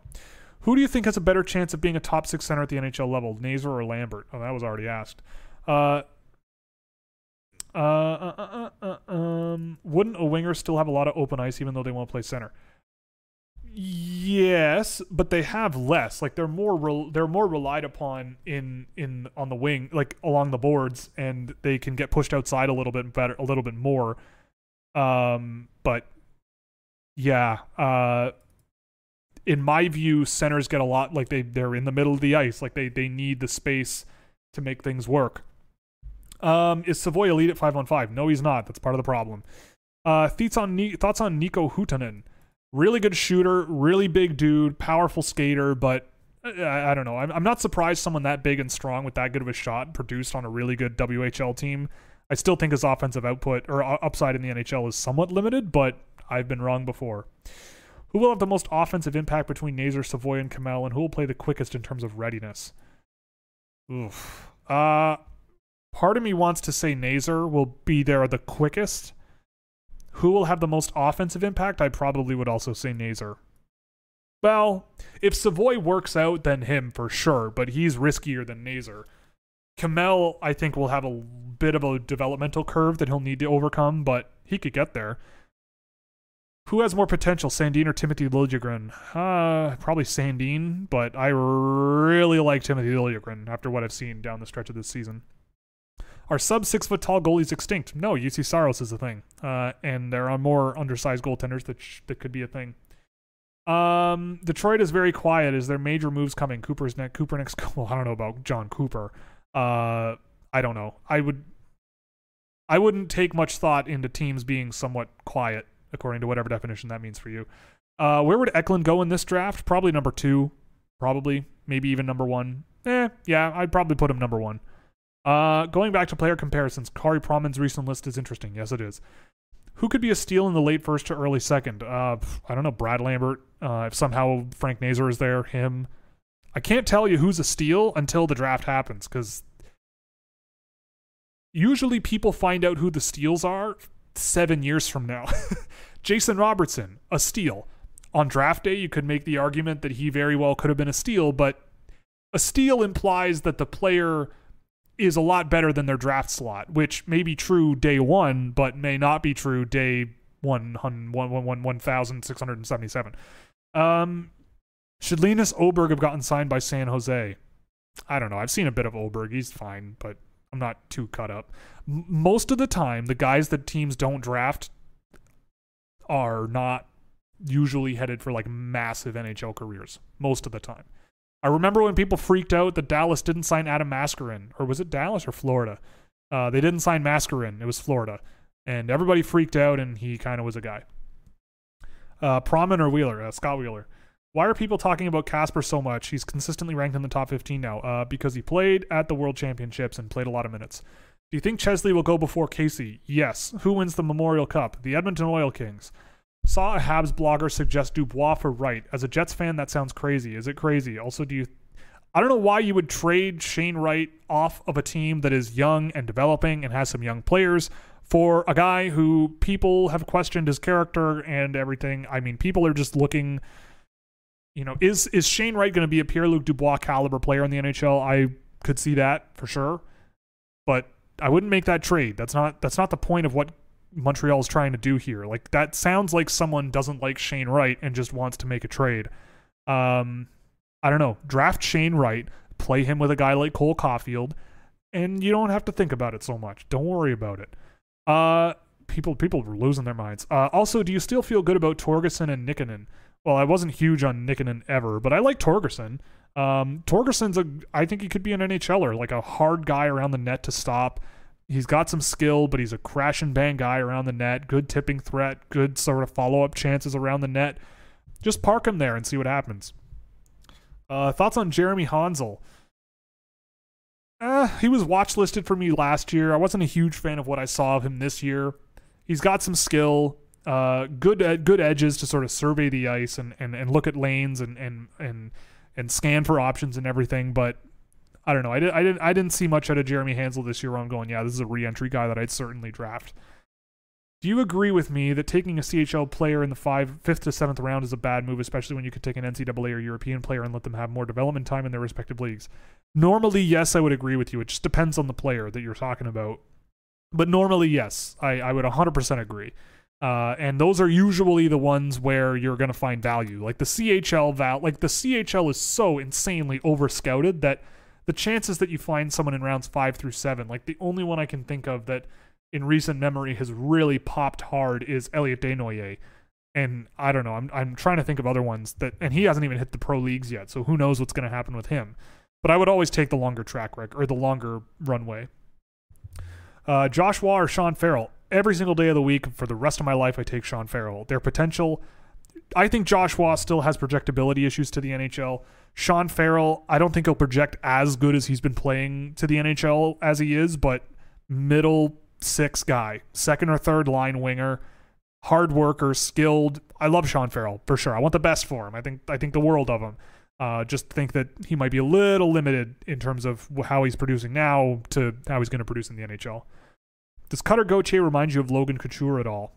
A little, but I still think Couture is a better player than Gauthier, but Gauthier could get there. It's just, I don't know. The hard thing is with guys like Gauthier, like maybe he has more gas in the tank. Maybe he's got more that I just have not seen. I don't know. I like his skill and I like his shooting ability, but the rest of the game is kind of a mixed bag for me. He's kind of inactive in offensive transitions. He's kind of inactive on defensive ones. He's not effective on defensive transitions. He kind of reminds me a little bit of what I thought of Chaz Lucius last year, who is a good player. I like Chaz Lucius, but if someone drafts Cutter Gauthier like 11th or 12th overall, I'll happily wait and see what comes up. Man, we got another offensive game here going. It's 3-2 halfway through the game. And Andrei Vasilevsky is in net. And Igor. Like, what is happening? Man, I've always wanted to go to a game at MSG. I've always wanted to go to MSG for a game, and I have never been. But I would really love to. Next time I'm in New York, I'll make it happen. Nice pass from Capo Caco. Notable draft bust, Capo Caco. Look at him go. Thoughts on Zamplont and Alex Bump? I have not seen a ton of Zamplont. I've seen a bit, but hasn't really moved the needle for me that much, especially for an undersized guy. Bump, would I draft him? He's on my watch list. Would I draft him? Maybe later rounds. He's an all-around guy. Like, he's pretty big, got some strength, he's got some resilience, not super skilled, not super quick, but brings it all together pretty well. An interesting one that I think you could keep your eye on for the next couple of years, but yeah, he's a tough one to read, and I'm not sure there's like a lot of upside there, but he's an interesting player. Outside of Shane Wright, which player in this draft do you think might have a better career point-wise? Cooley, Savoy, Lambert, maybe Gleb? Maybe Gleb. If things go really well, I could see Ostlund up there, but that's kind of doubtful. Dark horse, maybe Lane Hudson if he breaks right, but something like that. But I think Shane Wright will be right up near the top, if not at the top. Your top 3 favorite teams and the teams you hate the most. Well, I don't hate teams. I don't think there's an NHL I don't know. I don't really hate an NHL. That seems like a strange thing to hate. Top 3, but the teams I like to pay attention to the most, like, right, I mean, that kind of changes. It changes a lot. Like, I'm really fascinated I love the Kings. I'm fascinated by their journey right now. I like the way Toronto does things generally. Say what you will about their playoff thing, but I like they're a good team. They're built well from the ground up. And Vancouver, I think Vancouver's heading in an interesting direction, so we'll go with those three. And the three teams I hate the most, I'm probably not going to answer that because I don't really know. How much thought do you put into the combine, if any at all? Not much. And is there a place to stream it? No, I don't believe that there is. I don't really pay that much attention to it.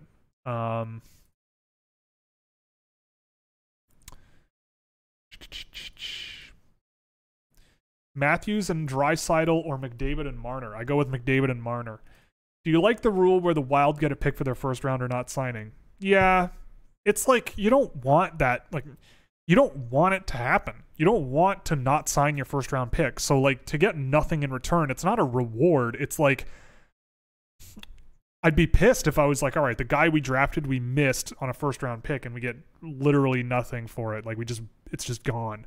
I don't know. If they removed that rule, would I be upset? No. Like, do good work. But at the same time, it's not that big of a deal. And it is kind of a penalty. Thoughts on Archdeep Bains overager signed by the Canucks recently? I would never suggest getting too excited about an overager, but you never know. He's interesting. I went and watched him after he got signed. I can see why he got signed. I can't give you a detailed breakdown of his game because I didn't watch a tremendous amount, but see how he plays. He deserved a contract. He produced enough. He's skilled. He's got some strength and resilience that you would expect for a player that old. We'll see what happens. With any player that does not cost a draft pick or anything, and they're just a free agent signing that costs you nothing really, relatively, the best I can say is, who knows? We'll see. Maybe he's the thing. There aren't very many players that are overagers in the CHL where I'm like, this guy definitely deserves XYZ. So yeah. What is your favorite hockey league to watch prospects? Ooh. They're all bad. I like watching the NTDP play because, I mean, that could be USHL or NTDP or NCAA because they're always fun to watch. We'll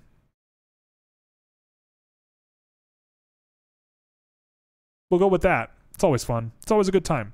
Although I will say that I greatly appreciate watching Sweden and Finland and Russia because they have HD cameras and it's television broadcast quality that is legitimate, which I like a lot more than CHL games and USHL games because they shoot their stuff on 720p camcorders from 2002.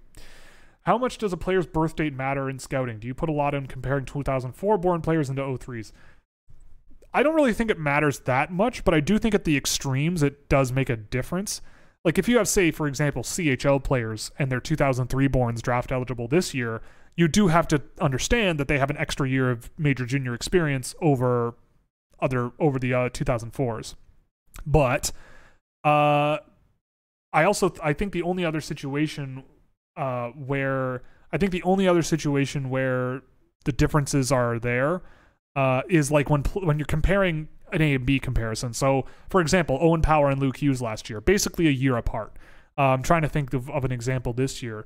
At the top end of my draft board, there doesn't seem to be that many. Danila Yurov is dangerously close to being an 03, and Gleb Trikazov is dangerously close to being next year eligible. About 2 weeks, I think. But yeah, I don't know. Meh. It's a good A-B comparison for two players next to each other, but I don't put a ton of value into, it just kind of shifts the thing, right? Like I look at Adam Shakora and I go, okay, he's really young. That factors in. Kenta Isekai, really young. That factors in. Mads Lindgren, that he's really young. That factors in. If there's issues, it's like, okay, well, but they're relative to some of these other guys a year younger, and at that age, that can be a bit of a difference, but it's not everything. Favorite Formula One team and driver? We're a McLaren household. I love Daniel Ricciardo, even though I think he's on his sort of riding off into the sunset a little bit, it seems. But, he's got the kind of personality that I think we need more of in sports in general. Just a happy-go-lucky, fun-loving dude who jokes around with people, makes people feel comfortable.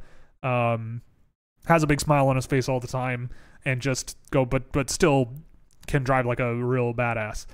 What are Kisakov and Rosen's ceilings in your opinion? By the way, they were both signed and will most likely play in the AHL this season. Yeah, I don't have a ton of upside thoughts on Kisakov.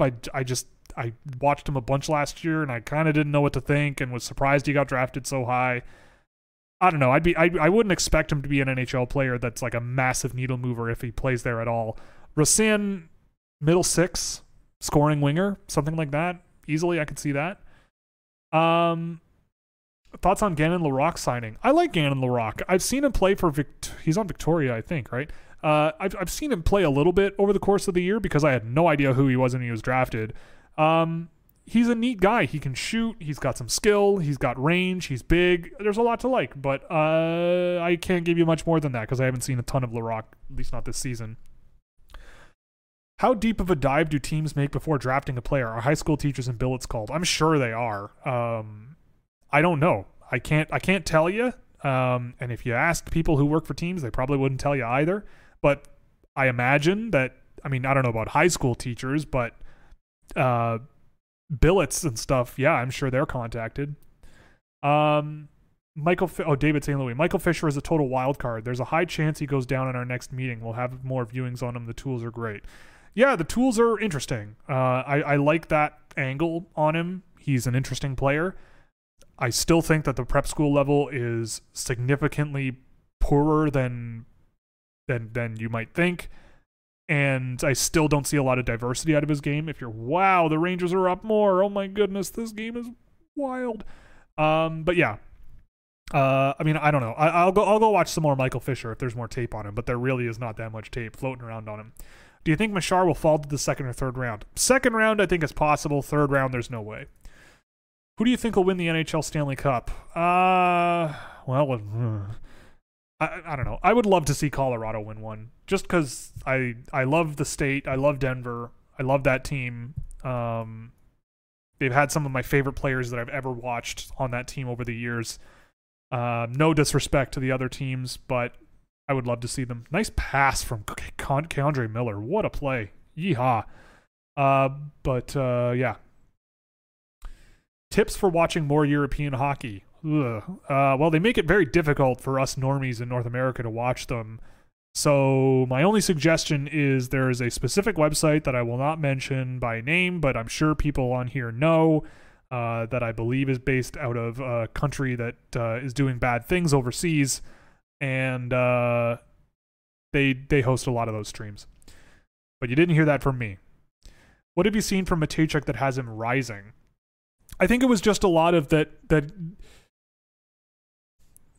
he has really, really good data in a few areas. Like he's probably, I think he is literally the most active passer that I've ever tracked.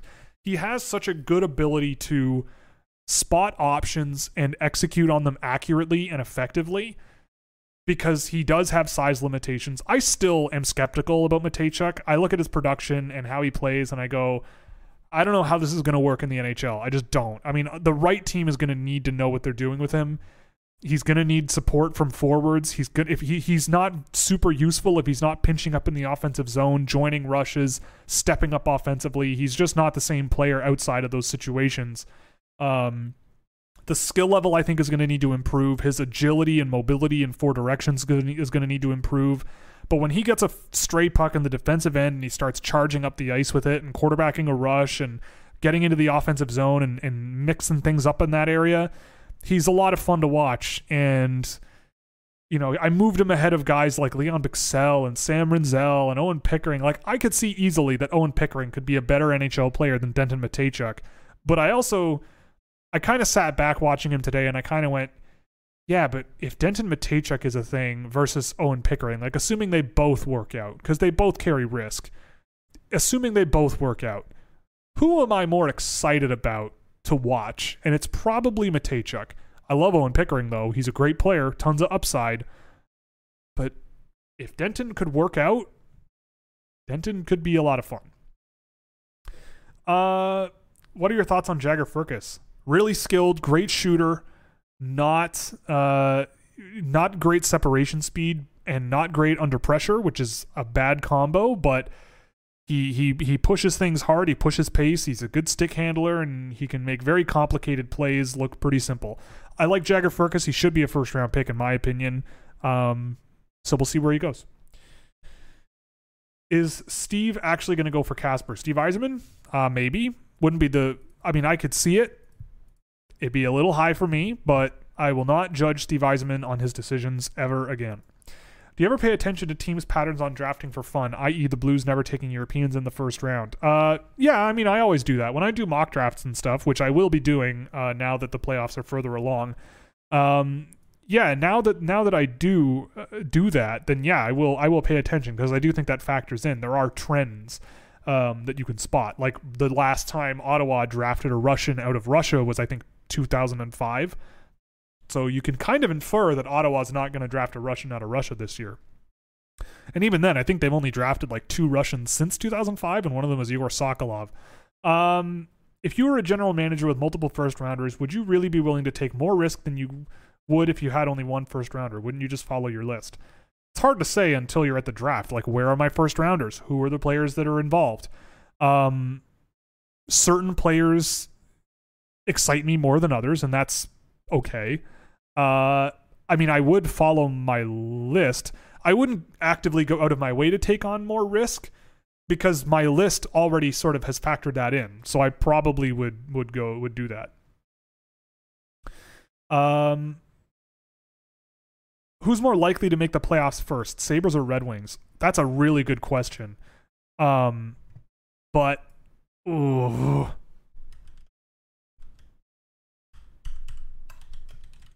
Stupid wireless keyboards. Yeah, who's going to make the playoffs first between the Bruins or the Sabres and the Red Wings? I'm going to go Detroit. But you're going to need to knock out, like, who are they going to, maybe Pittsburgh next season isn't as good. Maybe Washington. Like, the playoff race isn't going to get much easier next season, I don't think. Maybe Florida will take a step back. I don't know. Thoughts on Boston Buckberger, another Brooks Bandit. I've seen him a little bit here and there. I'm not huge on him. I don't know. He's a D+1 who's not really producing a ton in the AJHL. Every time when I watched him, I kind of didn't really see much that moved the needle for me, really. Would you trade Scheifele if it was a good package if you were Jets general manager? Well, depends on what good means, but I don't know. Are the Jets really going... Like, if you start taking things apart in Winnipeg, like, how does Nikolai Ehlers feel about that? Because you don't want to trade Nikolai Ehlers. Like, I think the Jets kind of know that they're in this position where this is kind of it. Like, this is their team, and they've got Hellebuck. They've got the names. They need better defensemen, I think. They have good ones. They like Ville Heinola, but he's not playing. And they're playing guys like Logan Stanley. The Jets, I think the Jets are just kind of doomed to be playoff bubble guys, I feel like. I don't know. Like, if Scheifele could be traded for a defenseman or something, like not futures, then I could see it. And maybe that's just a shakeup that they need to make. But I also think they've been outright saying that they're not planning on trading him. So I don't know. We'll see what happens. In the next 10 years, do you think the NHL will expand even more? Do you think that by then the Coyotes would be moved? Well, if the NHL is allowing the Arizona Coyotes to play in an NCAA rink for multiple years in a row, they're not going to be relocated. And it doesn't seem like Alex Marullo wants to move them. In the next 10 years, do I think they'll expand more? At this, honestly, like I think yes. I think we're kind of starting to see, I think we're kind of starting to see a new era in the league, like looking at all this offense in the playoffs and like, I don't know. I try to sometimes step away from like how intense of a hockey fan I am sometimes. And especially when I think about how hockey is perceived in the States. And like just seeing the way that other sportcasters are talking about the playoffs now and like really sort of promoting just how good these playoffs have been in the NHL and like just how intense they've been and how many good games and series there have been. Like, I get the feeling that they should that they should keep leaning into that a little more, and really, like, it's a lesson to be learned of just how good this sport can be if the preconceived biases and old school sort of mentalities around it. It's like baseball. Like, if those are removed, the game becomes so much more exciting and interesting and dynamic and emotional. Like, I don't mind a 9-7 game, but it seems like there's a lot of people in the NHL who really, really mind a 9-7 game.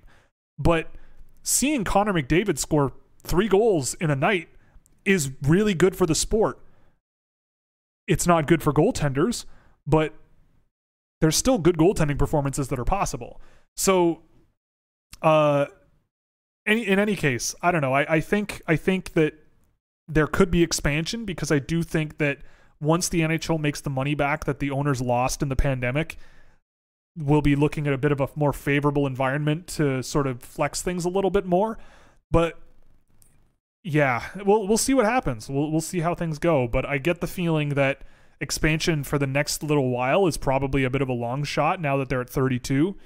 And I don't think any other professional league in North America is over that number. Like, at least not of the major ones, like NFL, MLB, NBA, NHL. I think MLS might have more teams. I could be wrong, though. They seem to have more teams every year. What happened with the Canadian World Junior team? I would Google it, because you got to read the article for yourself, my friend. After listening to the recent NHL draft class pod, I get the feeling that Cutter Gauthier will go top 10. Do you agree? I think it could easily happen. Are guys like Mintyukov and Yurov going to drop because of Russia? Mintyukov will not. I understand why Ivan Miroshnichenko is going to, because of health reasons. Yeah, I think Yurov might slip a little. I don't know who's his representative. I don't know who his agency is, but the only thing I can say about Russian players is that I am not... The only thing I can say about Russian players is that you got to look at who their representation is and who's talking to them and feeding them information. Like, all I know about Russian players this year is that Gleb Trikazov, Vladimir Grudinin, and I think a couple of others, I don't remember who, are represented by a person who is very, very, very, very vocally anti-Russia. And so, to me, that means either something's going to change on the representation angle, or those players are open to the idea of coming over. Yurov is not part of that group. Mintyukov, I believe, I can't remember, but Mintyukov is already in North America. So really, that's a decision that you'd have to ask him personally about. Who should the Leafs pick up at 25? Do you think McGroarty or Casper will be available? Brad Lambert. I get the feeling that Brad Lambert at 25 is going to be there. If he's not, I probably wouldn't go McGroarty. Casper, I don't think will be available. I don't think Kulich will be available. Yeah, I mean, Toronto with a guy like Noah Ostlund could be fun. He probably will be available. Philip Machar in Toronto would be a lot of fun. Frank Nazar, if by some miracle slips, he could be good in something a little different that the Leafs don't really have. Thoughts on Matthew Wood at the U18s? Good finisher. That's about it. One of the most perplexing case studies I've come across in a long time. The guy just cannot skate. He has no pace, but his skill is pretty good, and he has a really, really good shot. So it works for now, but we'll see how he is next season. Is Ludvig Persson a good pick in the second round? Again, depends on who's available. That's my gospel. That's my gospel. It depends on who's available. Would I draft Ludvig Persson in the second round? Probably not until the end of the second round, but maybe. Would I pick him? Sure, but there's probably going to be better players earlier in the second round. Like, he's a good finisher. I wanted to see more out of him this year, especially considering that he's on the older end of this season's draft eligibility. I would have liked to see a little bit more out of him in terms of driving play, especially in the SHL tape that I saw. Looked a little bit uncomfortable handling pucks in transition himself, but finished well. So, yeah. Do you have any playstyle comparisons for Jiricek and Nemec? Not which players we can expect them to be like, but which player they play similar to. So Jiricek, I've been saying it for a while. He kind of reminds me of Mikhail Sergachev. Nemec is tougher. He kind of... I'm trying to think of who he might remind me of. Like, maybe a Morgan Riley brand of player. Like, up that alley kind of thing. Maybe that. I don't hate that. I hate comparisons, but I don't hate that one. Do you think Isegai gets actually drafted? How bad do you want him to get drafted? I want him to get drafted really, really bad, but I would be surprised if he was drafted. I think he got better over the course of the year. I actually have a game lined up for him. I hope I can do it this week, but I want to do at least one more, maybe two by the end of the year. Because I want to show people what he can do. It would be really cool to be able to have the time to do a video on Isegai. I just think that there's a lot of potential in his game. He just needs to fill out and get stronger. I really believe that. But I want him to work out really bad. What are your thoughts on Pablo Regenda? I knew that was going to get asked, and I totally forgot to watch him.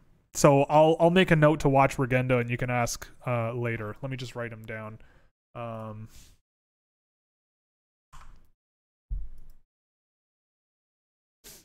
Rank these from best to worst. Buffalo, barbecue, and honey garlic. If we're talking wings, I'm going in that order. Buffalo, barbecue, honey garlic. Geeky is Rasmussen. No, he's not. Does Casper make sense for the Leafs? Sure, but he probably won't be available there. Thoughts on how Sharks 2020 draft is shaping up? So far, excellent, which I expected considering the guys that they drafted. And if you don't know, that would be Bordeleau, Weisblatt, Coe, Gushchin, and who cares? But yeah, so far looking very, very good. Slick moves by Kako? Yes, there was. Top 5 arenas in terms of fan experience and atmosphere. Well, I've only ever been to 2? 3 NHL arenas? I've been to Leafs games. I went to a Blue Jackets game. Oh my god, is that it? Never been to a Senators game. Yeah, that's it. So I can't tell you. What's a good comp for Matthias Havlid? That's the hard thing about Havlid is I don't know. A defenseman who is really good at shooting the puck and pretty good in a straight line skating with the puck, but that's about it. I don't know. And that's part of the issue with him. What do the Leafs need to make it past the first round other than maybe some luck? I don't know.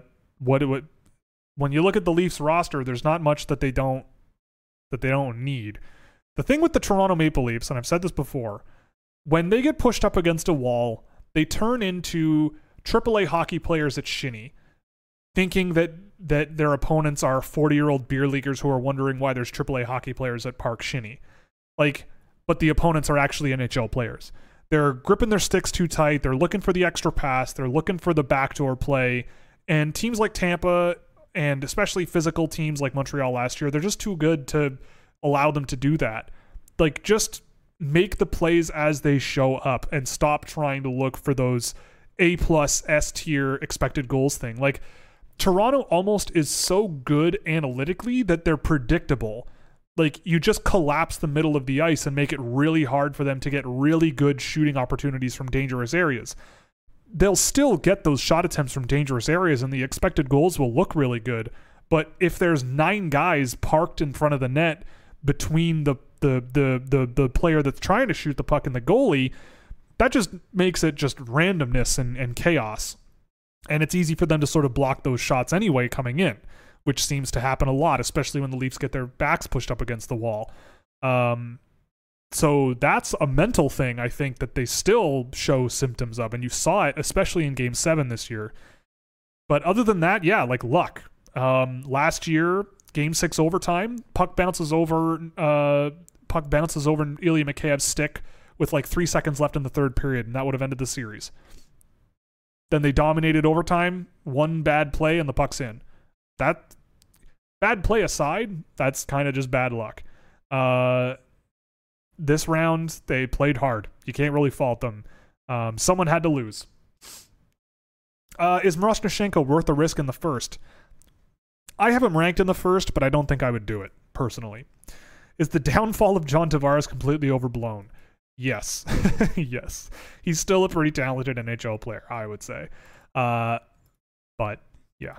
Could Lafreniere score 80 plus next season? Are you talking points? I still don't think so, but I think he'll have a better season next year, I think. Will Kakko get offer sheeted? No, because offer sheets never happen. They happen a little bit, but mostly because teams are... I mean, now it happens because Carolina was trolling Montreal, and Montreal troll was trying to get Sebastian Aho. Will Kakko get offer sheeted? I'd be stunned.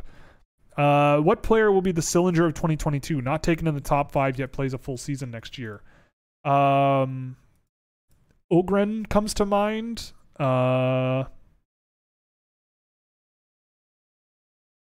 Yeah, Ogren comes to mind.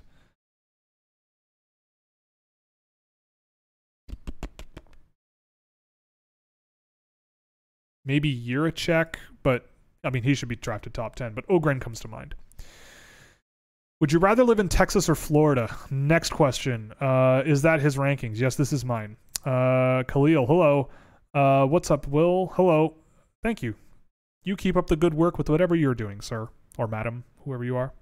They're announcing the WHL awards. Okay, whatever. Who do you like out of Luneau, Salamonson, and Lamoureux, or other right defensemen in that range? I go Salamonson.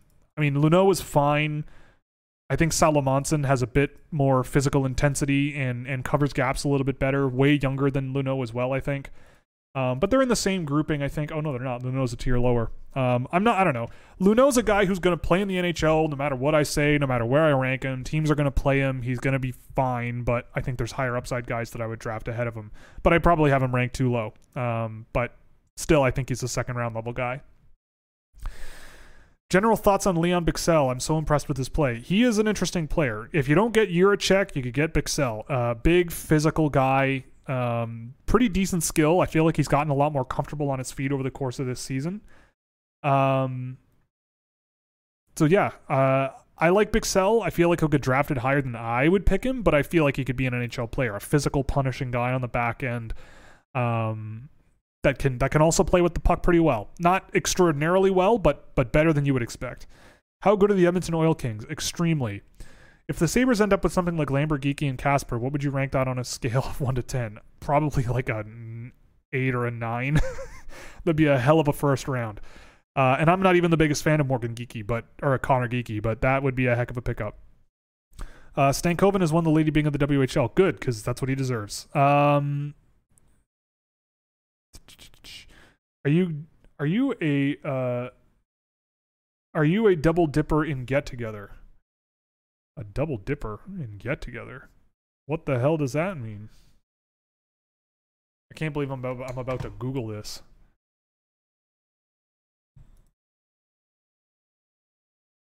Is that a Gravity Falls joke? I'm old. I don't even know what Gravity Falls is. I'm old. Zach, well, you broke my heart, man. Showing up right at the end. Does the recent playoff point production from Caden Gooley change your view of him? No. No, it doesn't. All right.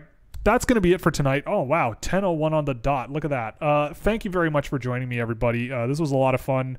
Once again, we'll do it next week again, next Thursday night with the McKeen's video team on stream with Greg Revac and Sam McGilligan. So follow them. So that'll be a good time. What else? There's 2 videos in production now. I'll be shooting a bunch on the weekend. Happy Pride Month to everyone, especially those who celebrate.